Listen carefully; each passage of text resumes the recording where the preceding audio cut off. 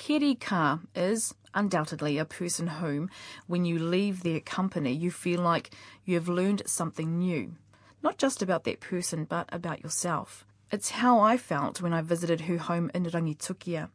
She opened her home to me, a stranger, and had some morning tea at the ready. Her dog had scampered somewhere under the house because it had been raining that morning. How am I? Hi, Pa. Hi, Pa. Kai whea koe? Tēnā koe, nau mai, haere mai, ki Rangitukia, ki Te Rio Wai. Welcome to as far east as you can go.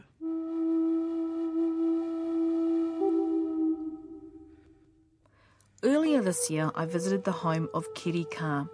I got lost. My trusty map was actually the inside page of her book, Taka Ki Ro Wai. I ended up at the Tiki Tiki RSA, which is about 5 minutes from her house. But I made it. Her home is comfortable and cosy. During our interview, her cat sits comfortably on my lap, a sign, Keri tells me, that he likes me. In her lounge, there are life-size portraits of her whanau. The conversation begins with Keri talking about her whare. I was born here in Rangitukia, but I wasn't born in this house. This is a new house. I was born in the old homestead, which was just over there. And where this house stands used to be a tennis court. When we were little, grandfather rolled us a tennis court because we were always running away up the road with our tennis rackets and our cricket bats and things to play tennis at the Ngapera homestead just up the road. And we had nowhere to play, so in desperation to keep us home, because the old people didn't like us wandering into other people's houses, so he built us a tennis court.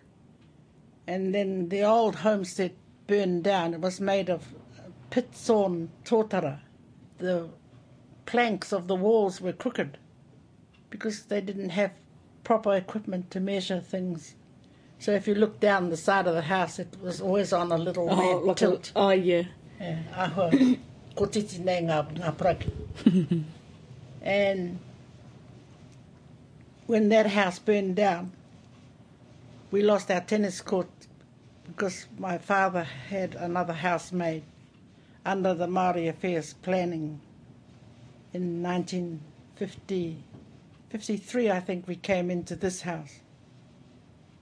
It was a momentous occasion because it was my sister's 21st birthday and we had her party in the garden. And she didn't really want a 21st birthday because she was mindful of the fact that the old people had to pay for the party. So we only had a small party with a few people invited. And our mother, who was from Ngāti Kahungunu, from the Mahia Peninsula and a place called Nuhaka and Iwitea, she decided to put on a small lunch party in the garden. And the old lady next door, who was the very distinguished elder of the village, old Tarati, came to the party absolutely disgusted because we didn't have it at the marae in the proper surroundings and that we were having lunch outside. And did we think this was a picnic or what? And she, without permission, she made speeches and generally ticked my father off. And my mother, who got very angry, demonstrated the mana of the women of her tribe by storming into the house and stamping out the door, carrying this piece of greenstone shaped like a slender club. And she arrived and she stabbed the cake with it. That's right, because the old lady, old Tarati, looked at the birthday cake and said, "Oh, you don't even have a key." They believed in having a key, the symbol to the outside world, and that there wasn't one obviously on or near the cake. So my mother went one better than everybody else and stormed out with her greenstone. And I can still see that greenstone because she rushed out and she stabbed the cake with it, and I still remember as a child seeing it quiver in the sun. And I remember years later I asked my sister, who was also a writer and poet, I said, do you remember your birthday? She said, oh, and the greenstone stabbing the cake. She said, yes, do I what? And she's actually wearing the greenstone in the photograph. Yeah, that's my sister, Ngapera. So that greenstone mere was handed over to your sister as her taonga? It was as her taonga. And when she died, we passed it on to my brother, because we discovered it had a name. It was called Te Arahi. Te Arahi. It was meant to go to one of my brothers whose name is Rutene Te Arahi. And he's very proud to wear it. I thought he wouldn't, because lots of Māori men don't like wearing greenstone. They think it's show-offy stuff. But, you know, if you've got it and you've been given it for a reason, well, you should wear it. But I'm one of 12 children. We are the fulfillment of a prophecy.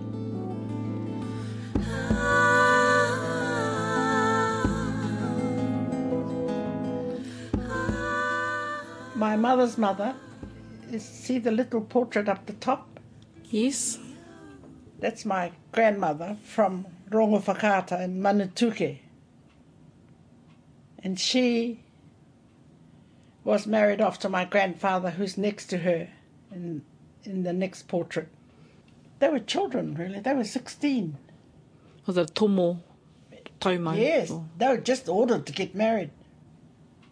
And she'd been to the mission school run by the Williams family in Ngapera. And her father was worried because she didn't seem qualified for anything. And his cousin Te Koti said to him, well, if you think she's no good at anything, marry her off. And he said, who would want to marry her? Because grandmother was apparently a tiny lady.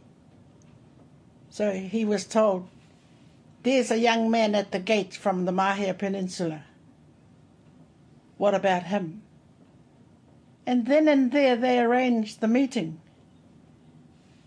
And Te Koti's prophecy was, you marry her and you will produce a family of 12.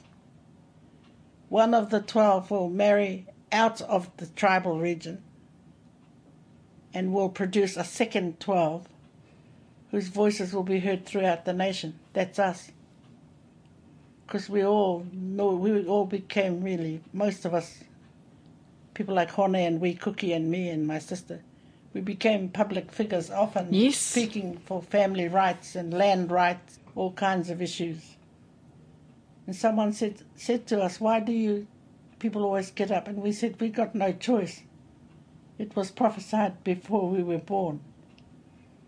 And you hear stories like that throughout the motu, but people only keep them within their family because people think it's conceited, whakahihi. Aye. To go around telling everybody how clever you are, how good looking you are, how madly intelligent you are, all that sort of rubbish. When in fact it's your birthright that you were loaded up with, so you have to get out and do something with it.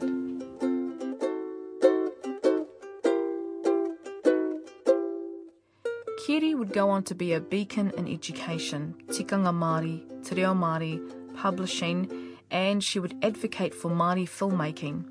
In fact, last year she won the Women in Film and Television, or WIFT, Mana Wahine Award at the Wairua Māori Film Festival. Over the years, she would also translate children's books into te reo Māori. I started when I was at school, because my father was working on little booklets to do with Bible teaching, te rongopai. And he would translate some things, and he'd say, I used to go in and have a look at what he was doing, and then one day, to my shocked surprise, he said, noho mai. So I sat down, and he said, here, translate that. So I sat and did some work with him. Thought I was very smart, being invited to join him, because the old people didn't often ask the young to come in and help. But that's where I started, working with my dad, who was a meticulous writer and scholar of haka. And he had a brother, Canon Dan Kaa, who was one of the people who worked on the translation of the Māori Bible. From Uncle Dan was a Hebrew scholar, and he translated the Bible into Māori directly from the Hebrew. He ate up academic work, he and my father. You know, you get some in the family who do, and he did Latin and Greek, and was absolutely thrilled when I went to Queen Vic and I got put into the Latin class, which I loathed. I thought it was absolutely boring. We weren't very well taught in those days, you know, because we had old-fashioned teachers who had different things, who didn't really know how to pass a language on. And although we got to Queen Vic bilingual, a lot of us, you know, suddenly we're confronted with this Publius going to school and writing on his slate. And one day, our reo Māori teacher, John Waititi, the great scholar and creator of Te Rangatahi and stuff, said to me, I hear you're not doing very well in the Latin class. And I said, oh, te tino maroki. Because to me it was really boring. Then I discovered he was a Latin scholar.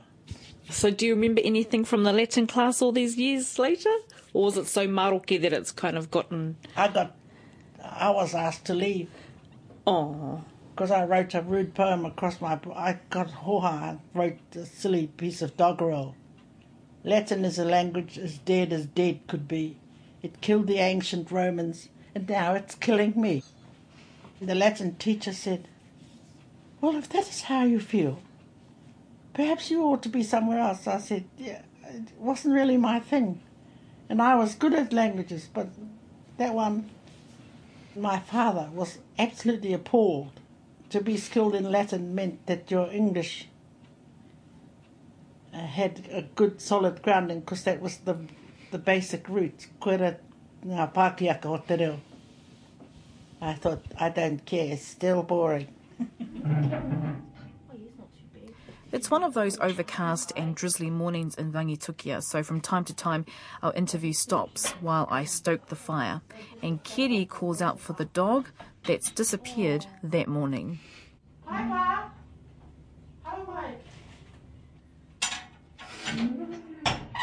Hi, Pa. Hi, Pa. Kai pia koe? Taka Ki Ro Wai. Fell in the water. Fell in the water. In other places they say ki roto I. Yes. But we don't use that expression. We use a shortened form. So kei ro whare. Kei ro whare. Kei he tō mama, kei ro whare. And people think that we don't know how to speak Māori properly. So I was making the point that different regions use the reo quite differently. And we don't think it's odd. We think that's just them. That's the way Tūhoi speaks. Or that's the way Taranaki speaks. So it's a mita. Yeah, and it's a style, a verbal style. How long did it take you to write Taka Ki Ro Wai? About Keri? 3 days. About 3 days. Because it's an actual event. Yes, yes. There I was in my nightie outside on the footpath. Right where your car is parked was where I was standing. Because I'd seen this lump in the floodwaters and wondered what it was. And then I realized it was something moving, because the ears were sticking up out of it. It was still sitting in its core. Yeah. And right at the crucial moment of my panic, my niece April arrived. And she came to wish me a happy birthday. Her daughter, her only daughter, was born on my birthday. So April found the first daffodil of the year and picked it and drove in the gates waving this yellow flower out the thing. And instead of saying thank you very much and all that, I just pointed at the little horse or whatever it was I could see in the paddock, and she took one look. And she was wearing gumboots, you know, those thigh-high waders that duck shooters wear. Yeah. And then she saw the foal in the floodwaters and hopped the fence, because she's quite a tall woman, and strode through the floodwaters to rescue the foal. And I went next door because I could see my cousin Parekura, this man in this picture. He's a blue-eyed member of the family. I went to get him and said that there was trouble with the horse. He said, "I'll be there shortly," and rushed round in his truck. And he just marched through the floodwaters and picked it up as though it was a little basket of apples or something, and popped it on dry ground.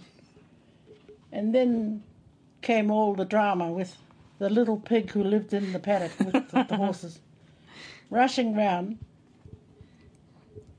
and climbing up the back of the pony and doing miri and romi to try to work the caul loose. The pig knew what to do.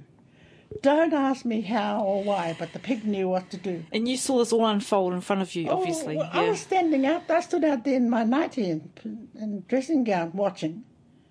And the other two were actually nearby. And I thought they were doing nothing to help. And I yelled at them and said, "Why don't you do something? You're just standing there. And that pig is doing all the work." And at first I thought the pig was trying to beat up the foal. Mm. And they said, "No, you don't understand. He knows what to do." And it was the pig that saved and split the caul eventually. It took ages. So this is on page 41 in Taka Ki Ro Wai. The mother couldn't help because she was trying to expel the afterbirth. They called the ewe. And that's why she was standing in this peculiar position, trying to get rid of it from her body. In between, the pig would do his thing, then he'd go and lie down, exhausted. Then the next 10 minutes he'd be up and he'd pop back and keep working. It's like trying to peel a korowai off. He got rid of it. And the mare finally got rid of the ewe, the afterbirth. I thought, now, I wonder what's going to happen now. Mm-hmm. And the black-backed gulls arrived. The black-backed gulls. There are seagulls which have black backs. And they are of significance here. And these chattering gulls arrived. And they cleaned up all the mess, and it looked as though nothing had happened in the paddock. So when you went... Oh, look, I think that's my favourite of you just standing at the... Yeah, I was standing at the fence. And my pussycat was with me, yelling about breakfast. And this is the same cat that's having a little nap next to me at the moment. That's a new cat. Oh, this is a new one. That old cat died. But I'm astonished at the reception the book has had. From all the cousins around, everybody, every house in the valley's got a copy. And some houses has 2 copies. And one house has 11 copies, because there's a heap of kids. They all wanted a book each, thank you, so their poor mother was shelling out money left and right. And that formed a friendship, because the designer is Pākehā from the South Island, married to a Ngāti Pro girl who has Ngāti Pro and Cook Island whakapapa. And they reside in Rotorua. Yeah, but she's from Te Araroa. We had our difficulties negotiating what was to be done and who needed to do what and who was to be here and not there. And I was stunned at what he produced. And a lot of people who know about art, I don't draw, but I know what I appreciate. I've got a lovely collection in your whare, yes. And he's done us proud. He kept the essential nature of the story. And lots of people beg us for copies of the map. Like a big version. They said, could you do us a copy? So we're thinking about it. That's my niece April. Yes. This is the one that... Oh, there you go. So there's the yellow flower. There's the yellow flower that she bought for your birthday. Do you have a favourite page in the book in particular? I love the map. You love the map. Aira, the map was definitely handy. In fact, it was the idea of Martin Page to include it in the book, Taka Ki Ro Wai. Martin joins me now from Rotorua. Kia ora, Martin. Kia ora, Justine. Kia ora, Martin. If we could start, please, with you explaining where you call home, where you were born, where you were raised. Sure. Well, I was born in Christchurch, but I didn't really stick around there very long. When I was young, we moved to live in Blenheim. But I'm, South Island raised, and since then I've sort of been on a bit of a tiki tour, really. I've moved around lots of different places, and one of those being some time spent on the East Cape, which is where I was fortunate enough to run into Koka Keri. And so what was your first impression of Koka Keri? Well, I was pretty excited to meet her because I was familiar with Keri Kaa as an actor, and he was one of my favourite actors. And sadly, he had passed away about 6 months before I got to meet Koka. So I was pretty excited to meet her, and I knew a little bit about her extended family, and I had already been told about the story that she'd written. So I was excited to meet her, and she proved to be a very interesting person. You found out about the story that she had written, and then how did that partnership begin with yourself, Tanya, and Keri, and then you eventually doing the illustrations for the book? Originally, when I heard the story, and it's a very beautiful story, and I related really strongly to it. And in the time that I've been practicing design, I've come in contact with a lot of people who have really interesting ideas and aspirations that I can relate to, but often they don't have the skills to take them and put them out into the world in a way that fulfills their potential. So when I met her, she's a very engaging, very humorous, warm, loving woman, and I wanted to do what I could for this story, and I sort of wanted to be able to honour it, really. And I had no anticipation of doing the illustrations. I didn't consider myself an illustrator. And I thought really that perhaps being that it was a Māori story and would require Māori type imagery, that I didn't see myself as being qualified. So that's how it sort of began, really. So you open the book, I've got the book in front of me. It's a mixture of, as you mentioned just before, photos and, is this watercolours, Martin? Yeah, it is essentially, I guess. Because the story, starts with the mention of this big storm, it seemed sensible to me to be working in watercolours because I wanted to have that impression of it having rained, and those opening end papers, for example, with the splattery splotches, that are, for me, I was bringing in some of the formalities of book design, but I was trying to relate it to that, small rural East Coast township. Sort of a marriage of those two different ideas. What are some of your favourite parts of the book? Everyone loves the map. That's how I found Keri's whare when I visited her in Rangitukia. Yeah, so it's a practical purpose. And the locals love the map too. Yes. I think being able to represent them and to make them feel that it speaks of them, that's one of the things that's really satisfying for me. You are a finalist. Taka Ki Ro Wai is a finalist at the Best Design Awards, Martin. Yeah, we are, and we're delighted, very honoured. Yes, and that takes place the 10th of October. Yes. And you're one of 11 finalists in the Ngā Aho category. Not too bad for someone who didn't come into this as the illustrator.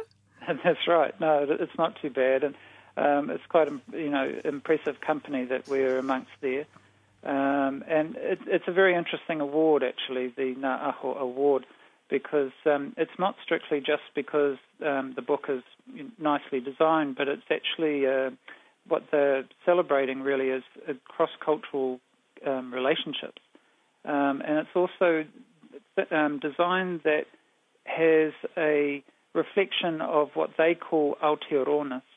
So it's talking about where we are in the world. Will you continue publishing, or...? Yes, well, the book itself is currently being taken to Germany to the Frankfurt Book Fair, and so we're hoping that opportunities that come from that will introduce us to, publishing books further afield, overseas, and we're working with Auntie Keri to produce an English version of this book. So I think that's probably going to keep me fairly busy for the next period. Tēnā kōrua Keri Kaa and Martin D. Page. Once again, the Best Design Awards that Martin talked about will be held on Friday, the 10th of October at the Viaduct Event Centre in Auckland.